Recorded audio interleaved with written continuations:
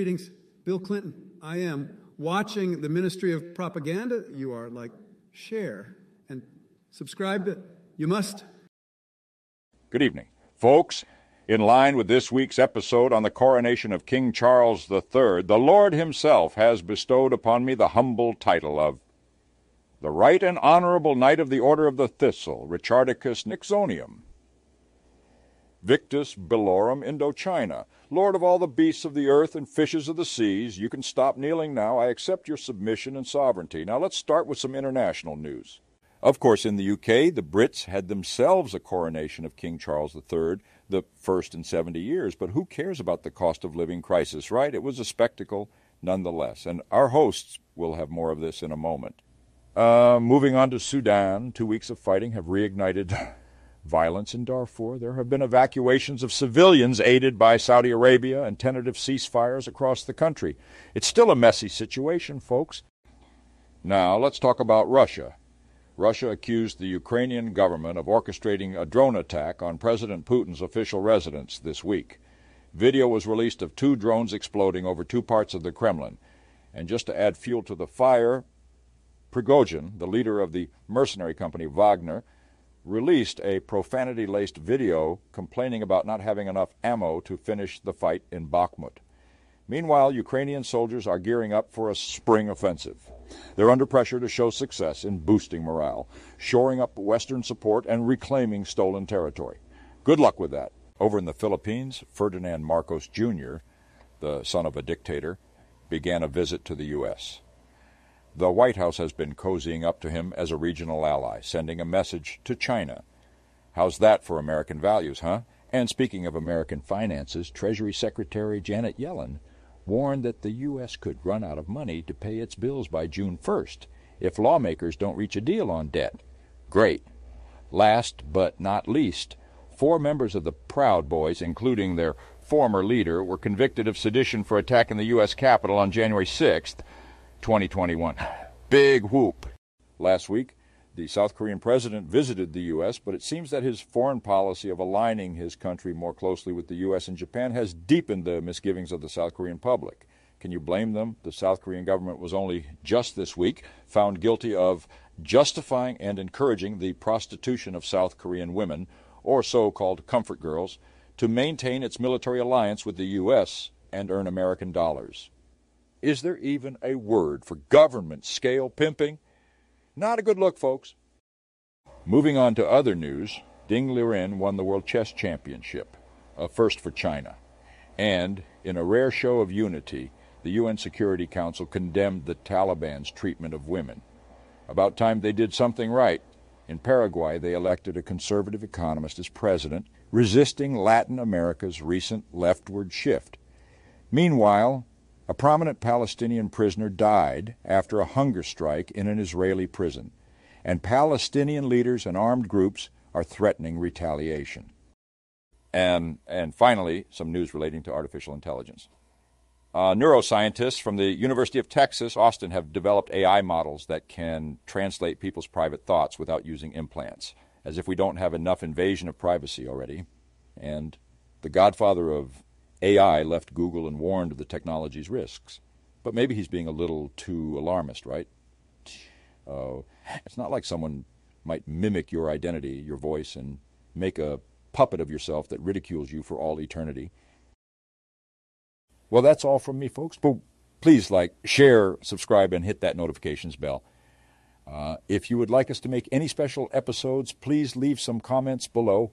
You've been watching the Ministry of Propaganda, helping you think. All right, we are live. So good evening. Hello, everyone. And yes, the circus is over. Zadok, the priest, has spoken. King Charles III, King Charles Saxe Coburg Gothenburg, as his real surname is now officially the king of the United Kingdom and a bunch of other countries. So, Chris, did you take the oath of allegiance? So you're now a subject of King Charles III? Shockingly, I did not. It was actually quite cringeworthy to even float the idea. I'm actually surprised that Charles went for it. Obviously, they actually changed the text of the oath, didn't they? So we'll go through that in a little bit. But What a cringeworthy affair, to be honest. I think everybody other than Piers Morgan absolutely thought it was a little bit embarrassing. Yeah. Right. So on the specifics, I mean, just for the people watching and listening, the Duke of, not the Duke, sorry, what's his name? The priest, the head priest, Canterbury. What's his name? I forgot. Bishop. I've gone blank. His actual title. Sorry, Archbishop of Canterbury. Right. Yes. So the Archbishop of Canterbury, the head of the Church of England, the man who ran the ceremony of King Charles's coronation, had this idea, along with everyone else, that they would think, oh, let's get our viewers, everyone who's watching this coronation, to participate at home. You at home can participate by taking a small little oath of allegiance to King Charles III. Of course, royalists did. I'm sure they did sit in their houses with their Union Jack hats and flags and all sorts of paraphernalia and do it. But a lot of people were not quite happy with that. And I think the Financial Times actually wrote quite a funny little comment. They said, in the classic sort of British way, they asked, oh, you can take part. And then when people started saying, what, you're not telling me what to do in my own house, I said, okay, well, if you fancy, if you want, you don't have to. So they made the point of saying that, so in the classic British way that, they would only the British would only take part if you didn't make it very clear. And so, begrudgingly sort of said, if you want, you can take an oath, in the nature of oaths, that's like always compelling. But anyway, it's not really quite how oaths generally work. Right, swear an allegiance if you want to. If you want to swear allegiance. Yes. Yeah.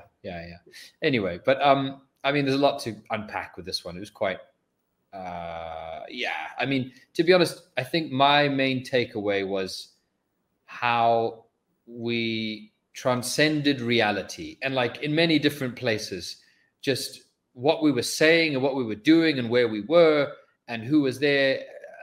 Just so many times we just stopped living in reality, and we were just witnessing a show. I mean, it was quite the spectacle. I mean, some of the singing and stuff I did enjoy some of the singing. I won't lie, it was quite powerful.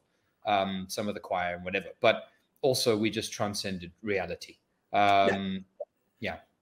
But to say you get caught up in it, that's what it's for. It's like one of those sort of general statements when people sort of say, like, I don't mean to bring up the Nazis 2 minutes into a conversation, but when people say, like obviously I don't like Hitler, but the uniforms were cool. It's like, well, that's the point. They were designed that way. They were, we don't think less of you for getting caught up in something that's designed to make you get caught up in it. But it's by the pure design. That's what it's for. This imperial, regal sort of feeling to it. To be honest, the outfits of it were one of the weakest points. I thought it was like, if you got your outfits from the Disney store, like, I thought his outfit, he looked like a clown, like a mix of like.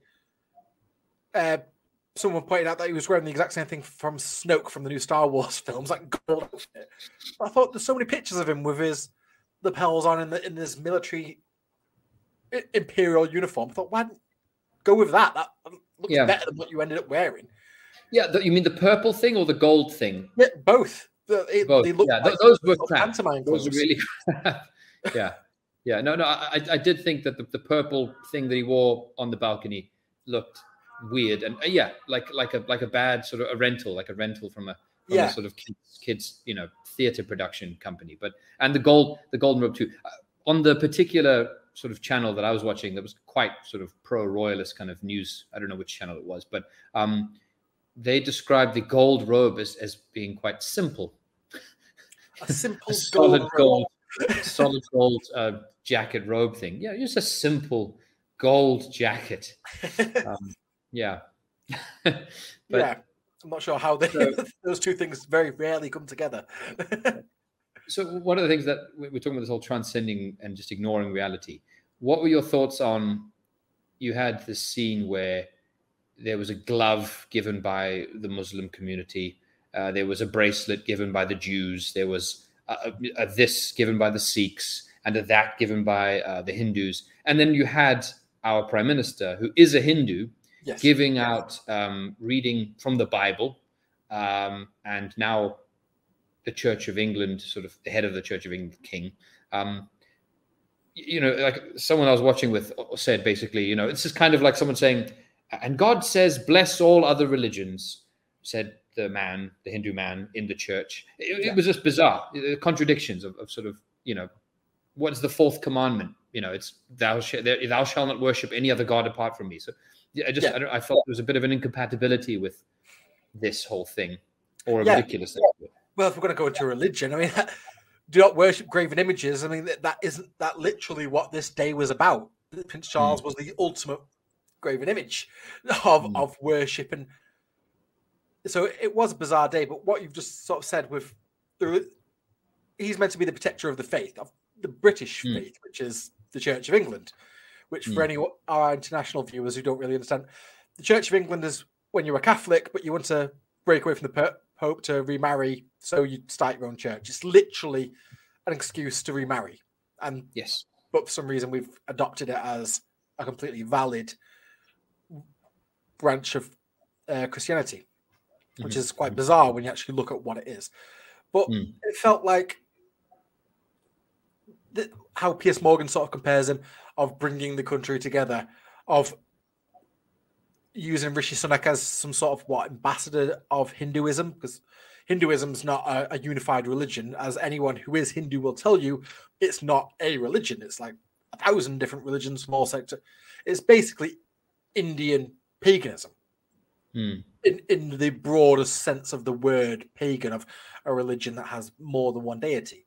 That's what Hinduism is when you're referring to it. So they're sort of just using Rishi Sunak as a stand-in Pope of Hinduism to represent all British Hindus, and I'm not sure British Hindus particularly cared about the coronation, as probably did Britain's 1-point-something% of its Jewish population, or 10% of Muslim population.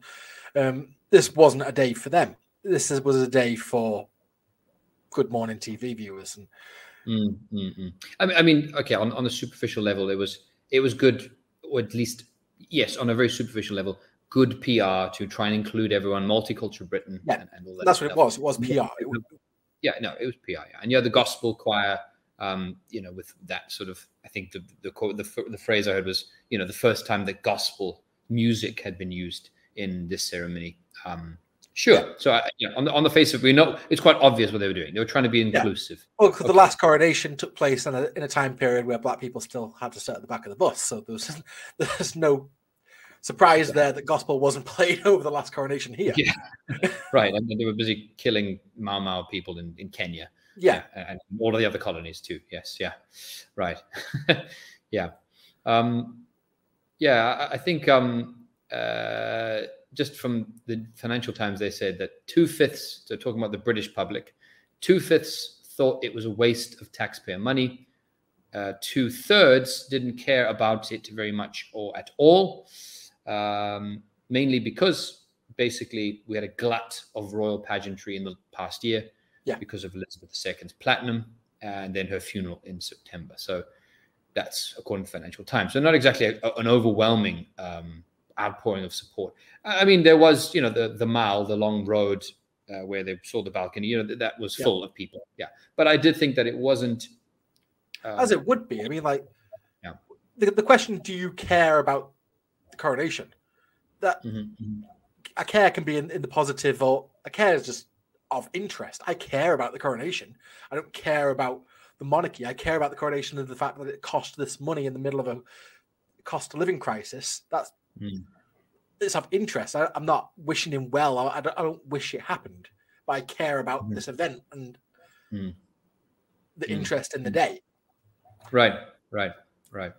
Yeah. I mean, people also kind of forced, like you just said, I don't care about it. Well, you're spending millions of it and it's in my face. And people living in London have to divert traffic, and everyone else is watching. Okay, I guess I'll have to take part. So it's almost attracts its own gravity in a sense. So genuine interest is hard to measure, actually. Because of the gravity of it.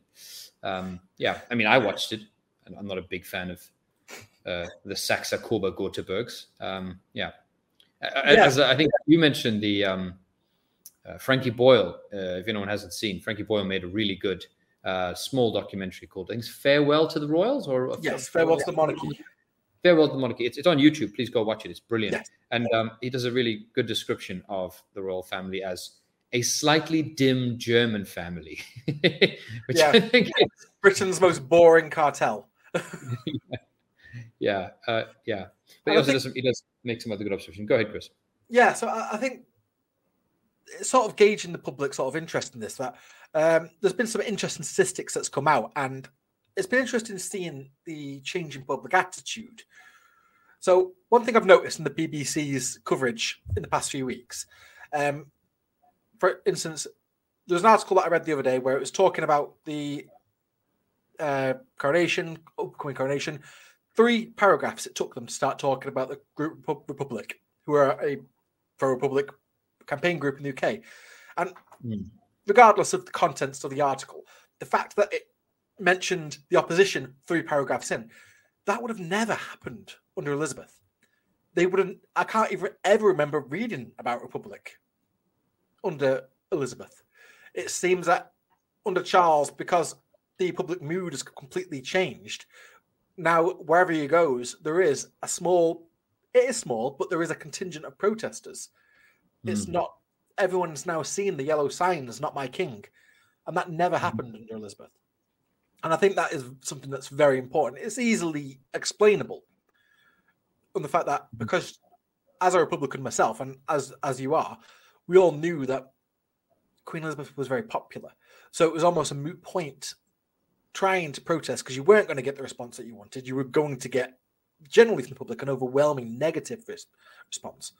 I always compared the Queen to like that elastic band ball that you'd have at your desk that you knew at one point you had to throw it away, but you just wanted to see how big it got out of curiosity. And that was what the Queen was to me after she got to a certain age. She was like, well, let's not abdicate this one. I just want to see how long she lasts. And we've had our fun, but it's time to throw the ball away now. It's getting dirty. Right. Yeah, I think, even in some of the assessments by ostensibly sort of, I wouldn't call them overtly Republican, but sort of you'd think they were most likely royalists or just people that wanted to keep a status quo. So like the Financial Times and the Times and others. There's a quote here from the Times, the Financial Times, which says basically, on their conclusion of the coronation and their projection of where it's going to go. They say, nothing prepared us for the coronation, but the coronation has prepared us for what is to come, a monarch who may never reach the acclaim of Elizabeth II, but who will nonetheless definitely funnel 2 millennia of tradition, blah, blah, blah, blah, blah. But they know, they've already kind of said that in their assessment, he is not going to get to her level. And effectively then that says, this is going to be a weak monarch. This is going to be someone who doesn't get as much support. And stability, the long-term stability of the monarchy then is drawn into question, or more likely to draw into question. I still think in a political term, we'd call, as you would a president in his last term, a lame duck president. This is a lame duck king. Yeah. I do think that, I still think we might see, one more coronation, maybe two. I don't know. It depends. It's hard to predict the future in a crystal ball moment, but but it's certainly not a brighter future. Today, things are not getting brighter for the monarchy. No. It's almost a guarantee that this is going to be at least the first of 2 coronations in this decade, because he's an old man. He's the oldest coronated king. He's got good, the genetic side. He's got a 96-year-old mother, grandfather, and father is in 90s. Maybe with all that money, that they have from us. But I agree with you. It's still a man in his 80s is not a safe pair of hands. Not at all. Yeah. So I have got a few clips here that I just wanted to show, just to show sort of public mood, how it's moved, and it does seem to be a generational thing, which is to be expected. The older generation, it's hard to sort of change your ways, isn't it? And they've got a view set in tradition. So first one is from our good friend Piers Morgan. His shock and awe. King Charles will be a global spectacle. Tens of millions will be watching as Charles is crowned in a ceremony steeped in 1,000 years of regal history. But judging by the headlines this week, the monarchy's problems lie not in the past, but the future. A shocking new poll says 78% of Britain's young people don't care about the monarchy. Almost 40% of them would even prefer an elected head of state. And actually, who can blame them for having a dim view of the royal family or the monarchy, given that two of our most famous young royals have waged a 3-year war on the institution? They've weaponized the culture of validation for victimhood and convinced a generation of young people that the monarchy is an antiquated, evil institution. So straight away there he's got the blame in the wrong direction. In his view, the reason that anyone could be anti-royal is it's Meghan's fault. It's all Meghan's fault in his head, which just clearly isn't true. What about you, Rich? Have you got this view of him because of your time reading Prince Harry's book or Meghan? I'm actually busy. I'm reading. I'm just like a few chapters into Harry's book. I started. Actually, I bought it because I was like, I've got to see this. I want to see the dirty laundry. Air the dirty laundry. Show me the dirty laundry. It's somewhat interesting so far, but like I said, only a few chapters in. I just also think that Piers Morgan automatically then there would sort of implied that the reason that the young generation don't like the royal family is because of Harry and Meghan, and basically because they're woke.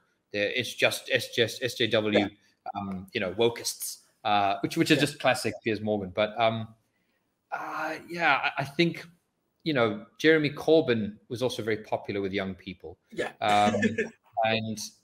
Corbyn's not exactly. He was always getting in trouble with not being too supportive of the monarchy, and questions about whether he would bow, do this or do that or whatever. I think that you have to look at a much bigger trend there.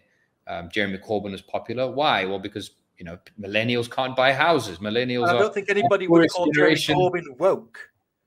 As much as you'd call Jerry Adams woke for the same reason. right. Was the IRA woke? I think that. Merkel. Right. I mean, and also, millennials and sort of this younger generation, if we're called that anymore, I guess, also supported Bernie Sanders more than the previous. So you've got a big overlying economic trend. 2008, the financial crash. Our generation then, have been poorer and will be poorer. The first generation to be poorer than the last.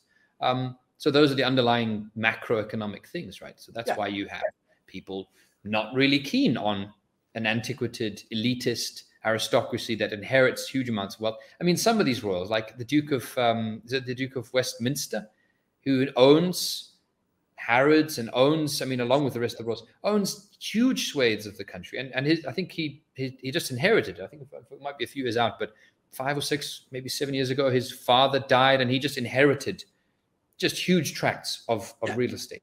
And here you've got millennials who can't even buy a house and probably will never buy a house. Royals as well, they're exempt from inheritance tax, unlike the rest of them. Which they managed to. If you haven't watched the Queen episode when the Queen passed, we looked at the royal family, and in that episode we did explore this thing of the fact that the royal family, the Queen at the time, overlooked draft papers that were going to be in Parliament regarding inheritance laws and had their say and altered and actually stopped some laws, particularly on land and how to use their estates and inheritance. So you have the people who would be subject to inheritance laws having a say on what gets passed. That's a fact. Which in itself is completely contrary to everyone's understanding of constitutional law in the UK, of this defense of, they're harmless, they do more good than bad, and they don't interfere with politics. When they do. They do absolutely interfere with politics. Yeah, they do. Particularly Charles, who was famously for the Black Spider memos. If anyone doesn't know, they were called the Black Spider memos because Charles's handwriting was referred to as looking like spider legs on paper. So that's how we knew he'd written them. Which I don't know much about this. Go into these were letters that were written to ministers that basically came out from Freedom of Information disclosure request from The Guardian back in 2005. It went through the courts for about 10 years of ministers trying to block it. And basically it showed that Charles had been lobbying ministers, interfering in politics. The contents of them was quite boring and mundane. A lot of it requests on behalf of farmers and stuff, but that's not the point. The point is that he shouldn't have been doing it in the first place. Now, with Elizabeth, a lot of her popularity was because she was so muted of opinion. Everyone put their own opinion onto her. If you were pro-EU, you could say, well, the Queen is secretly pro-EU. If you were pro-Brexit, you could say, well, the Queen is secretly pro-Brexit. She was wherever you wanted her to be. But with Charles, there isn't that veneer of neutrality, because he does come out on one side of opinion rather than the other. So it is much easier for people to sort of dislike. If you want to be a mutual head of state, you have to be neutral. Right. So just going back to Piers Morgan, you mentioned earlier, obviously, I think we answered the question as to like whether we think that's a sound analysis. That no, he's missing a bigger point. But he also just let something slip, which a lot of people have been throwing around, is the 1,000-year monarchy, so as if it was uninterrupted, as if history has never happened. So I mean, the first thing you're completely ignoring there is Henry VIII himself. So the fact that Catholicism and the Pope used to play far more of a role within the way that the royals ran the country and everything, the royal system, and then the Civil War itself. Actually, so I mean, we'll get onto sort of some of the stuff within the ceremony itself in a moment. But the only surviving item from before the Civil War, excluding the chair and some other stuff, but in terms of like little bits and bobs that are used in the actual ceremony itself, is one of the spoons. Yes. So there's that spoon. That's the only spoon that actually survives from before the Civil War, because during the Civil War, they melted Parliament, melted everything down, trying to get rid of all of this crap. But yeah, so Piers Morgan and countless other people that are talking about this go, the 1,000-year tradition, implying that it's uninterrupted and continuous, which is not true, which is historically inaccurate. I mean, it completely it's not one bloodline. We've killed them once. Yeah, exactly. Yeah. I mean, actually, also, you couldn't pick a better sort of royal to remind yourself than a Charles. Charles III. What about the other Charles? Oh, the one that was in the Civil War, that was killed, executed by the people of Britain. There's a bit of a, particularly because these people are talking about history as well, and they're saying, you've got to keep tradition and history, but they don't actually care about history because they're completely ignoring to mention that part of history. The Republican Party. It's a myth of history that they're building that doesn't exist, as they do with many things, like when they talk about sort of the Roman history, and in the British education system, they've got a big affinity to Roman history. They speak about it in such romanticized sexual terms because the British Empire want to conflate themselves with that empire. Yeah, we're almost like we're the successor of. Like the empire died here, and we were born from the ashes of that empire. Which, from a certain slant of history, it's true in the fact that we built ourselves from the infrastructure that the Romans built for us. As Caesar pointed out when he first arrived here, we were savages who danced around trees, and there wasn't really very much here. Yeah, right. Interestingly, he also pointed out that the people here had black faces, which modern DNA testing has proved, like the Cheddar Man, that we were the inhabitants of this island was black. Modern British historians try to get rid of that fact, but it seems to be very much the truth that Britain back then, before the Romans got here, the natives were black. Interesting. That's very interesting. Not the woad? Was it sort of beyond just paints and woad and stuff? Or well, Cheddar Man, when they've done the test on him, that the models are always painted as black. So interesting. Okay, well, that's very interesting. I did not know that. Big if true. Interesting. Big if true. Yeah. I know that we've got to talk about, some of the ridiculous stuff in the ceremony itself.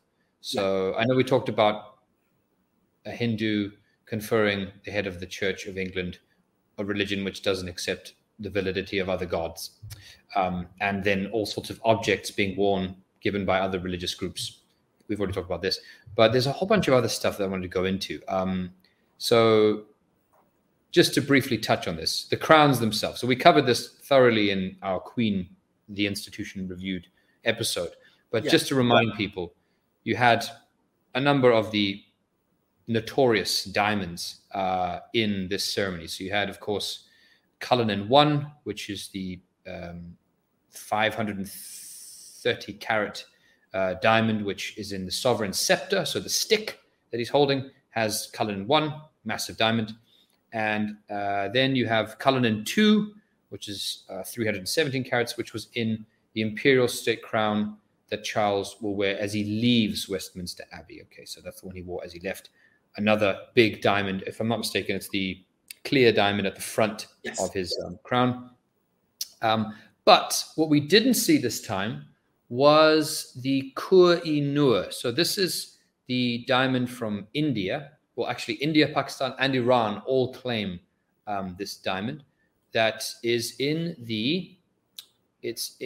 another crown, which, one second, I forgot I can't remember which crown it is, but basically that one was not on show. They did not use it in this ceremony. So they used a different crown. They used the smaller crown. So they didn't use that one. I wonder if there was a political choice, having a Hindu prime minister, around, and also just trying to patch things up on the geopolitical side of things with India and AUKUS and the Quad and the geopolitical game and all that kind of stuff.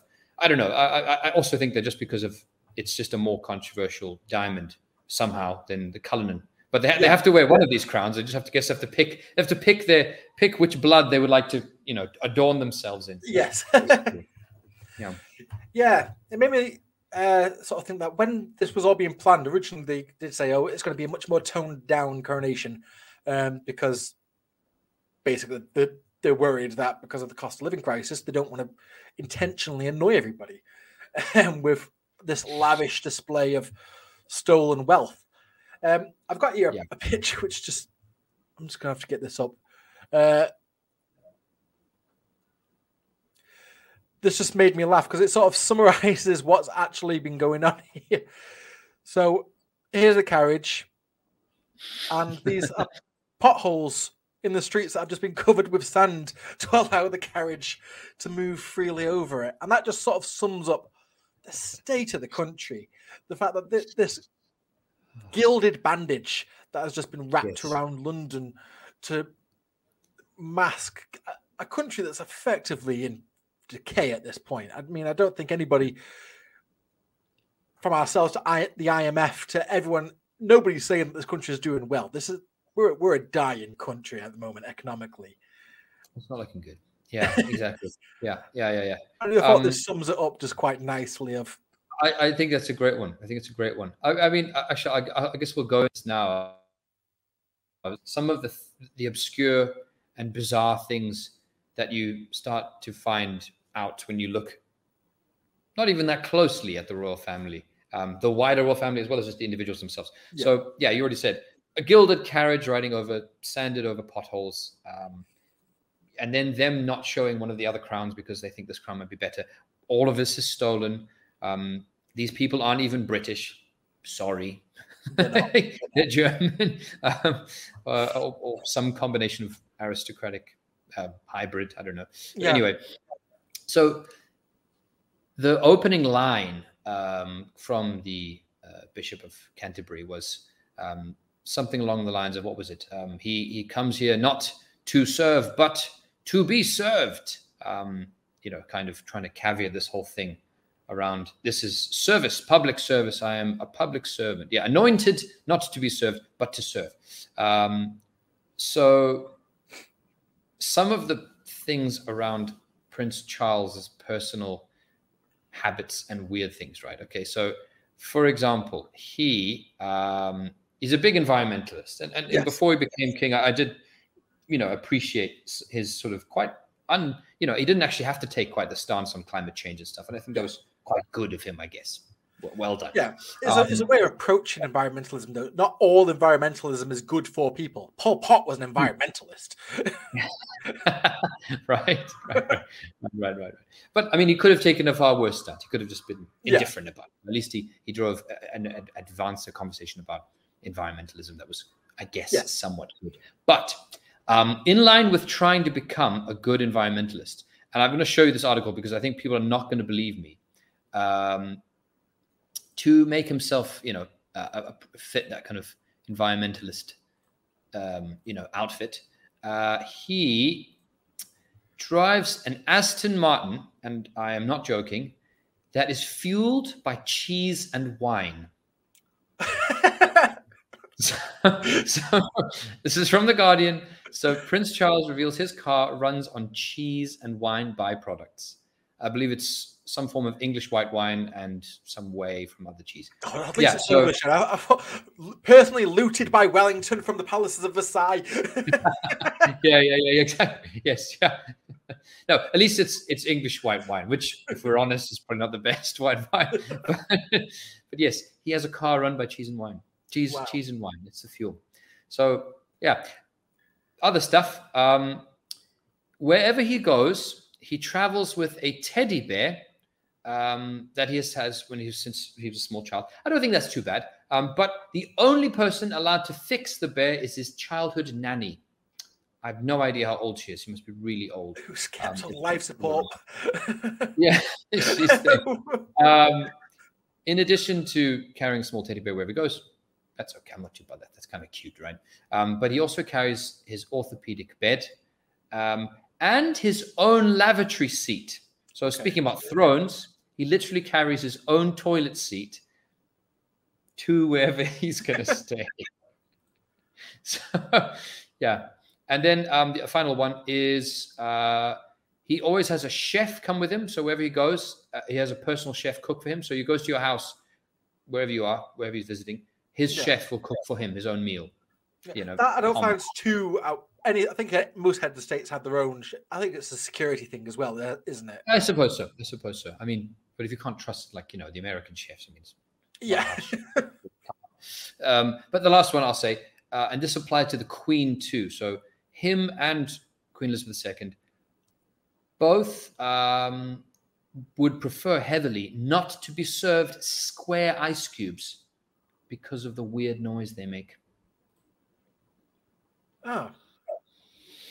Yeah, they don't like the clinking noise of ice cubes, square ice cubes. I don't know. I guess they might go for, maybe skull-shaped. They'll probably suit their history.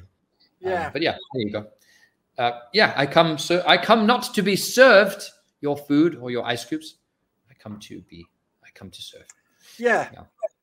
It does make me laugh, the lengths that they go through of this sort of myth of humbleness that they sort of try and paint. I have got another clip here that goes perfectly into this. So I wanted to play this last time, only I struggled to find it. Unfortunately, the only clip that I've found, I couldn't get the original source. So I've stolen the clip from a John Oliver show. So unfortunately, it has his stupid audience giggling in the background. So this is an interview from Philip from 1968 from ITV. And I think it's an incredibly uncomfortable amount of time to answer any questions, particularly this one. So I'm just going to play this. Go on. Your job in your own mind? Well, I haven't got one. I'm self-employed. But surely you must have some clear idea of what role you fulfill in modern society. Very difficult to answer. You think? Yeah. Oh my God! Yeah. If I was a royal being interviewed, I would have thought that would be the first question that my aides prepped me for. If someone asks you what your job, say this. That should be number one. Yeah. Also, he was, royal for a long time. I don't think he doesn't look particularly young there. You'd think all that training, all that PR, all of that stuff, you'd have something ready, to give. But he was a royal before he was our royal, wasn't he? He was true. Yeah, Greek. So he'd always been around. Maybe it was just in the 60s, it was a new sort of era of journalism where maybe this was the first time a journalist had ever dared ask a royal, what is your job? Like, I can't imagine Victoria was ever asked that question. But then again, I can't imagine she was ever interviewed by a journalist. I might be wrong, but I can't imagine that was the case back then. Right. Yeah, I mean, I think if you watch, I don't know if you've seen the Netflix series The Crown. I haven't yet. It is on a very long list. I've started watching it again, sort of in line of what's been happening recently with the royals and whatnot. There is a scene where I don't know if they're reenacting this just with a different environment, but yes, they go through this scene where an Australian journalist asks this question and he gets angry. Yeah, but so I think it's clearly definitely happened. You've seen it. Yeah. But actually, in line with that observation, what do you really do? And everyone always makes the jokes, that I go somewhere and I wave and I do the wave, and I'm seen as a stable pair of hands. In line also with the fact that reality stopped meaning things and words stopped meaning anything in parts of this ceremony. Princess Anne, so this is Charles's sister, who I guess from probably quite an early age realized that she was never going to be the head of state, and is, as many of these royals that end up on the side start doing weird stuff and start going crazy.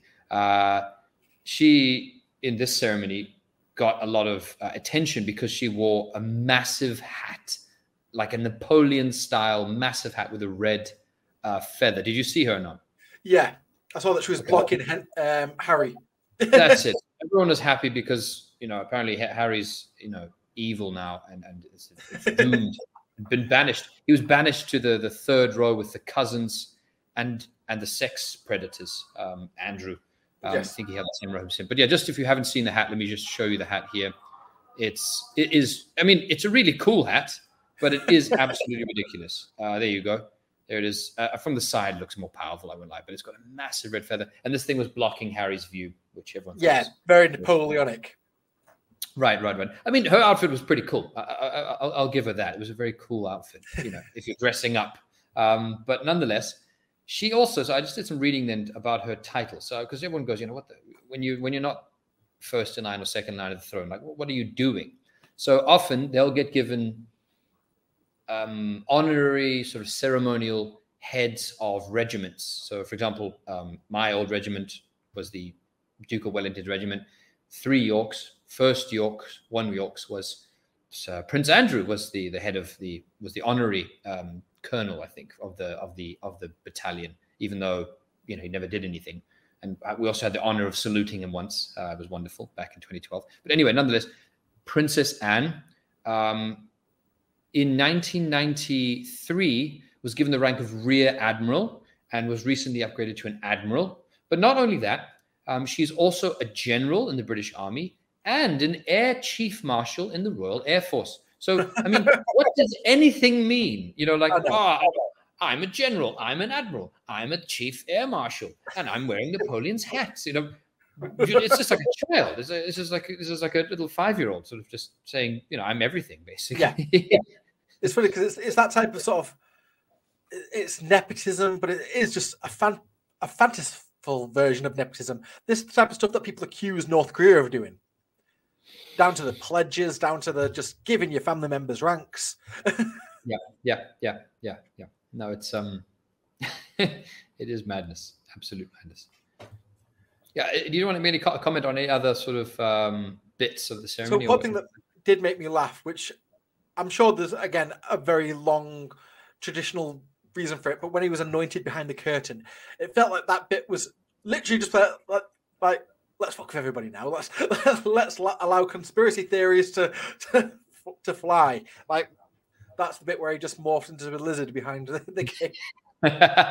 Yeah. Oh no. Just keep things alive and spicy. I want to bet £10 that there's some video analysis going on right now in like QAnon circles or David Icke. What's that lunatic? David Icke. Yeah, David Icke video channels where they've like, if you see now, you'll see the shadow of a tail and sort of maybe flicking.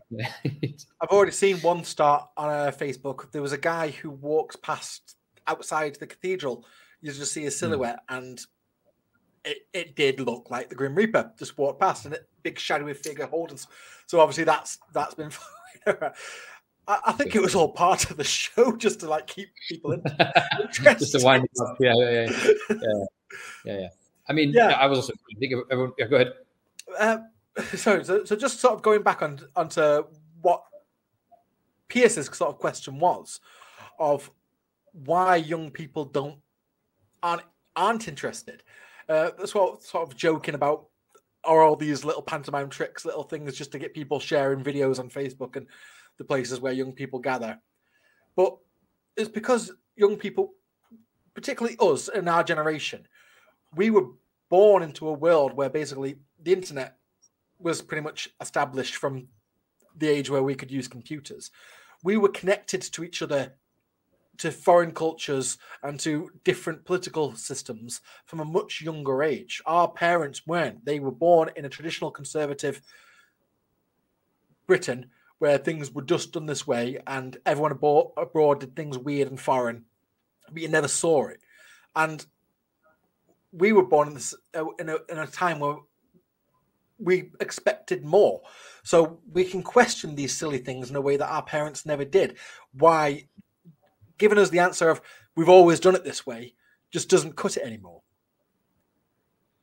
And in terms of like some little bits of social progress that we've made, that was even little things that don't really matter in the grand scheme of things, like people's views on tattoos and piercings. Of you would have probably heard it. Oh, don't get a tattoo, you'll never get a job. That's just not the case now. You can go into a bank and see someone head to toe covered in tattoos and piercings and with a shirt and tie on. Our views of things like that have changed. And I think this is the same issue, just a different side of it. We look at this and think, why are we paying for this? People say, oh, it's continuity. Or the worst one, what Piers Morgan says, is it brings us together. And so, well, evidently not, because I'm arguing with you. If I disagree with you, then obviously your argument doesn't work because I'm not with you. I'm not all together with this. And as the polls have showed, half of the country isn't. And just to sort of compare this, as we said earlier on, with the Republican movement hasn't been campaigning because we didn't out of politeness because of Elizabeth's popularity. We're already at nearly half of young people don't support it without us even campaigning.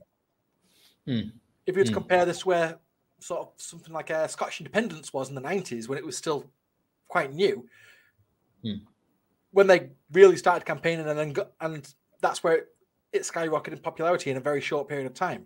I see that will happen now with the Republican movement. Now it's in the public eye.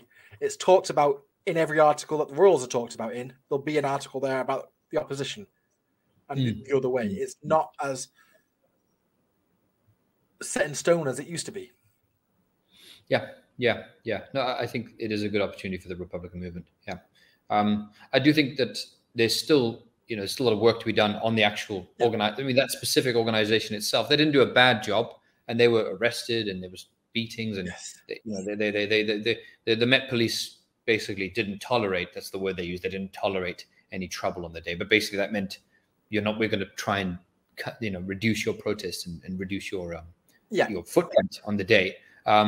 But I still think that they particularly need to be a bit more professional. They do come across as a bit of an NGO, sort of Extinction Rebellion kind of level. Yeah. I don't mean to promote this particular group. It's just that this is the group that the general movement. Right. Yeah. Now we should do it. Now, even left-wing parties, like there are so many left-wing parties in this country that don't even dare call themselves Republicanism or Republicanism.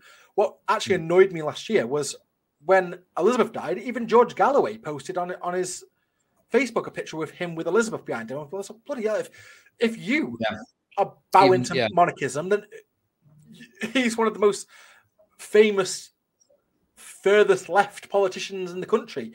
And not even he dared to sort of break ranks with British monarchism. And it just showed that how far there is to go. Yeah. No, there's a really far way to go. You're right. I mean, and I was going to say, Greg, if there was any politician you'd expect to try and move that direction quickly, you would expect Galloway. And the Keir Starmer, obviously, through his lot. I think he posted an article. I think it might have been The Guardian, putting his lot, behind King Charles III. But I do think that he did. At least, I'm not a fan of him at all. But this thing with the Lords of this motion, I don't know if he's continued with it or he's going to push it, but even suggesting that there shouldn't be a House of Lords might be a little bit of movement on undermining the aristocratic sort of institutions. I think the House of Lords, though, it's such easy low-hanging fruit, isn't it? Because anybody with a basic understanding of it thinks, well, it's absolutely ridiculous that this is even there.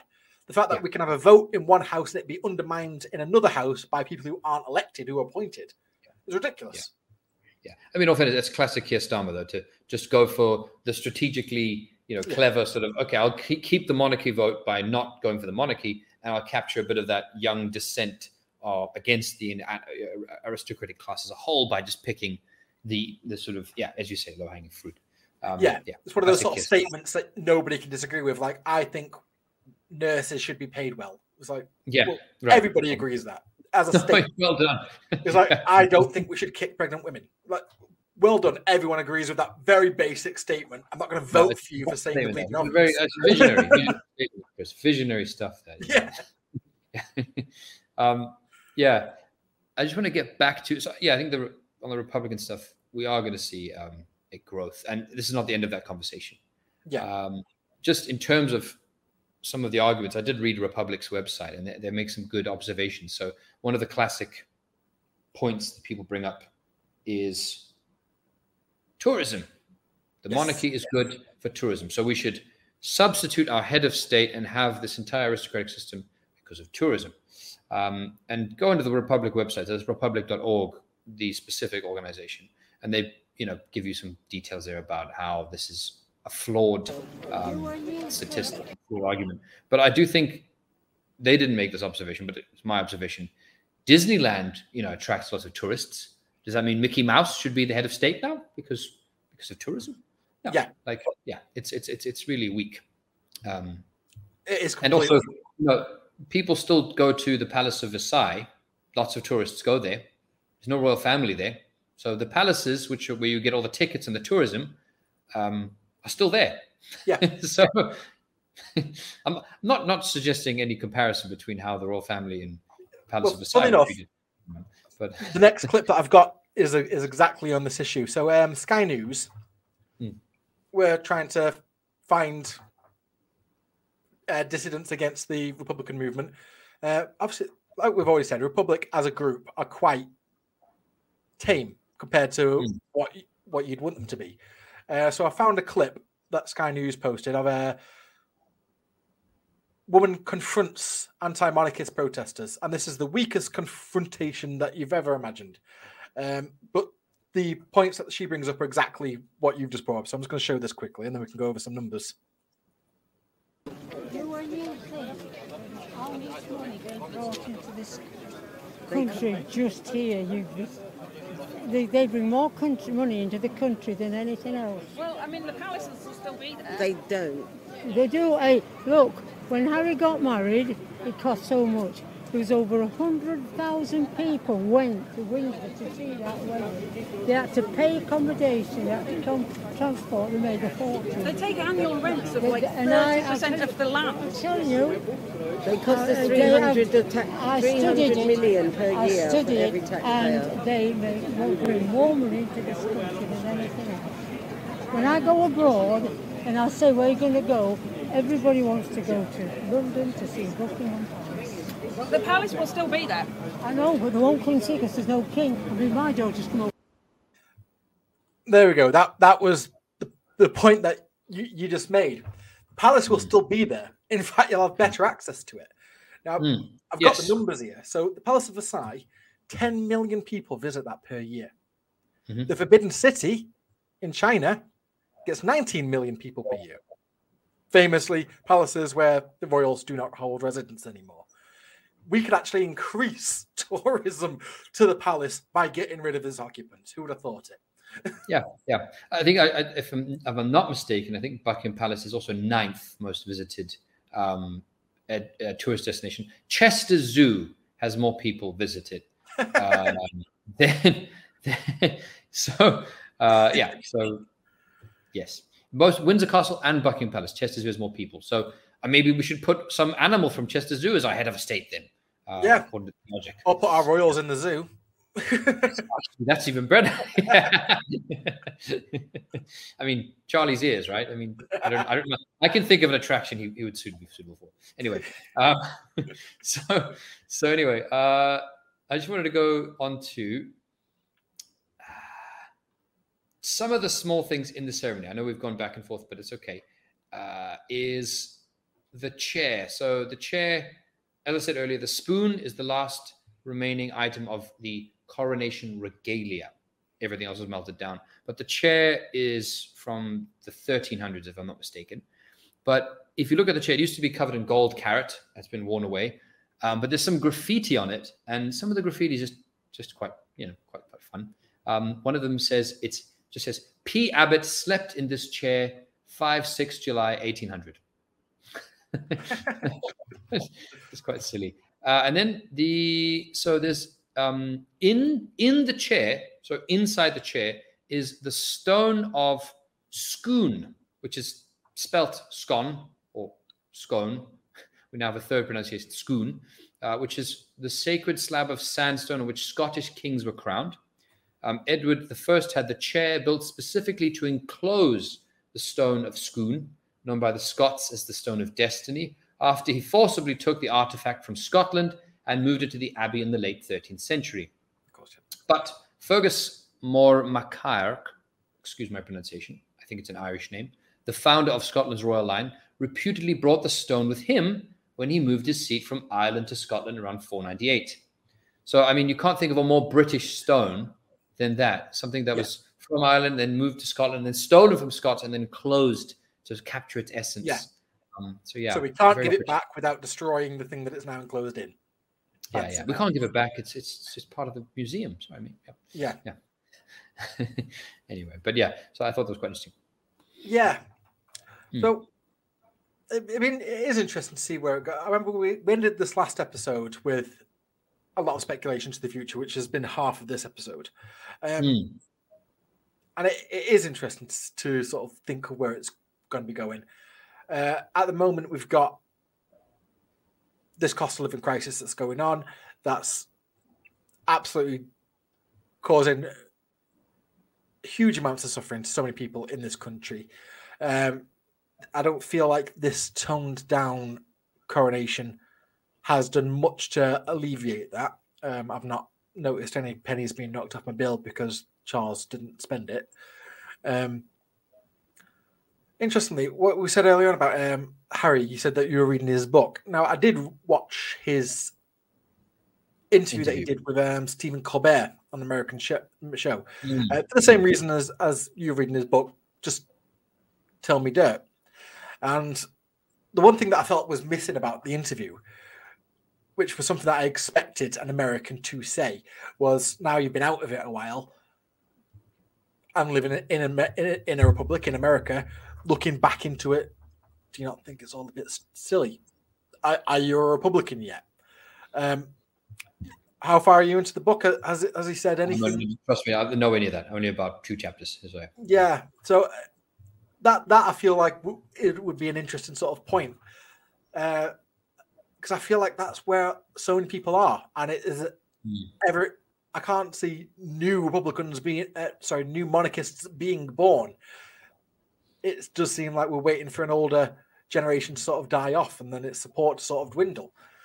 One of the stupider arguments that I've seen some of these protesters, monarchists make, which I don't know, it doesn't seem to be based on any fact, is other countries who have got rid of their royal family regret it. And other than Spain, who got rid of theirs and brought them back, I can't think of anyone else who did. And I've never heard an American say they regret it. I've never met an American monarchist. They've got a big affinity for titles over there because they don't really have the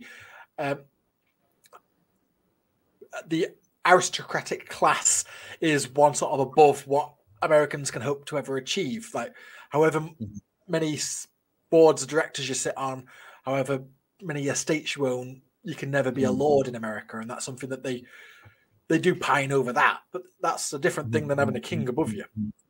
Yeah. I mean, you know, there is a bit of a soft spot for the royals in the US. I mean, they do like the pageantry and stuff, but I don't think they would want themselves to be ruled again by the royal family. I don't think so. Yeah, they had a pretty intense war about this. So I can't think off the top of my head of a king that's longing to return or something like this. But I'm sure there's probably some obscure historical example, but it just doesn't seem to be the normal trend. To make that an argument seems a bit silly, particularly in modern times. Yeah. And I do remember hearing at one point of whispers that William didn't even want it. I'm sure that's now changed because now they've been William and Harry have been sort of forcibly split at the hip. William's now being much more groomed by the sort of institution. So even if he did have those thoughts early on, they're probably gone now. He's probably very for his time in the throne himself. Yeah, hopefully it'll be a short one. Right, short time in the throne, not a short wait. yeah, exactly. Yes, yeah, yeah. We can only hope. I don't know what else to add to that. I mean, I think we've covered quite a lot of ground here, Chris. I don't know if you have any final thoughts. I'm trying to see if I've missed anything from my notes. Yeah, well, obviously, I don't really want to have to repeat everything that we said last year. We did quite a thorough review of the royal family just after Elizabeth died. I still do want to harken back to that. Anything that we've not covered here, that video is still valid. So maybe we should be linking that with this one. Yeah, we'll put that one down in the comments so you can find that one straight away in the description there. I think the only sort of final thought that I'd have from this is I did look at, obviously, American media did write a lot about this. Chinese media, at least the Global Times, Xinhua, and People's Daily, very short. One of them just showed pictures with captions, no article. Just boilerplate diplomacy. Just we congratulate King Charles III on his coronation. The UK is celebrating this. No analysis, no comment beyond that. Just boilerplate. Which says something in itself. Yeah, it did make me laugh that Reuters had an article up that they tried to write it as if anyone's missing out. Russia, Belarus, Iran, Myanmar. Their leaders will not be invited to the coronation. I'm sure they're gutted. Yeah. But yeah, I guess that's it for us in this week, Chris. I do have some other. Okay, the only final thing I would say is Penny Mordaunt was the woman carrying the sword. I didn't actually realize this until afterwards. So during the ceremony, there's a woman carrying a sword, a massive sword, the first woman to perform this role in history. It's Penny Mordaunt, so she's obviously quite high up still in the Conservative Party. I just obviously giving her that position to carry the sword does give her lots of political points and credentials. That's quite important. Maybe you're looking at the next leader of the Conservative Party. Yeah, I think you've got to. That's definitely raised her profile quite highly. Yeah. So, I feel like if I was the one carrying that sword, that little devil on my shoulder would just be saying, if you stab him now, you get to be king. I'm sure that's not how it works.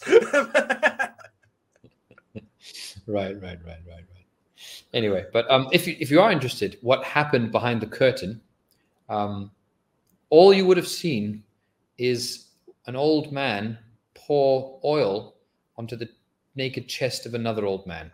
So I feel like the curtains were more for our protection. To not see that. Quite lucky that Camilla didn't have to say the same treatment, coming out with an oily boob afterwards. Yeah. All right.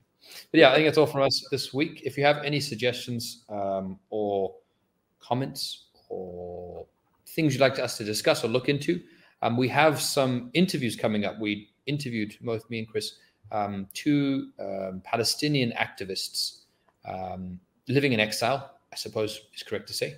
And yeah, we're going to be airing those soon. And then also we're going to have a discussion on that too. But if you have anything else that you want us to go into or go over, perhaps the Turkish election that's coming up, please put them in the comments and we shall see you soon. Thank you very much. Thank you very much.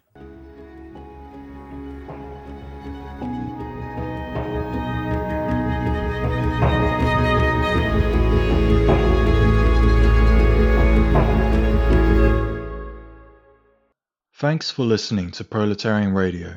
We aim to bring you the best Marxist analysis on current affairs, revolutionary history, and theory. Do like, comment, subscribe, and share our content to help us reach the widest possible audience. We are a small organization with limited resources, and we need worker support if we are to grow and fulfill our mission.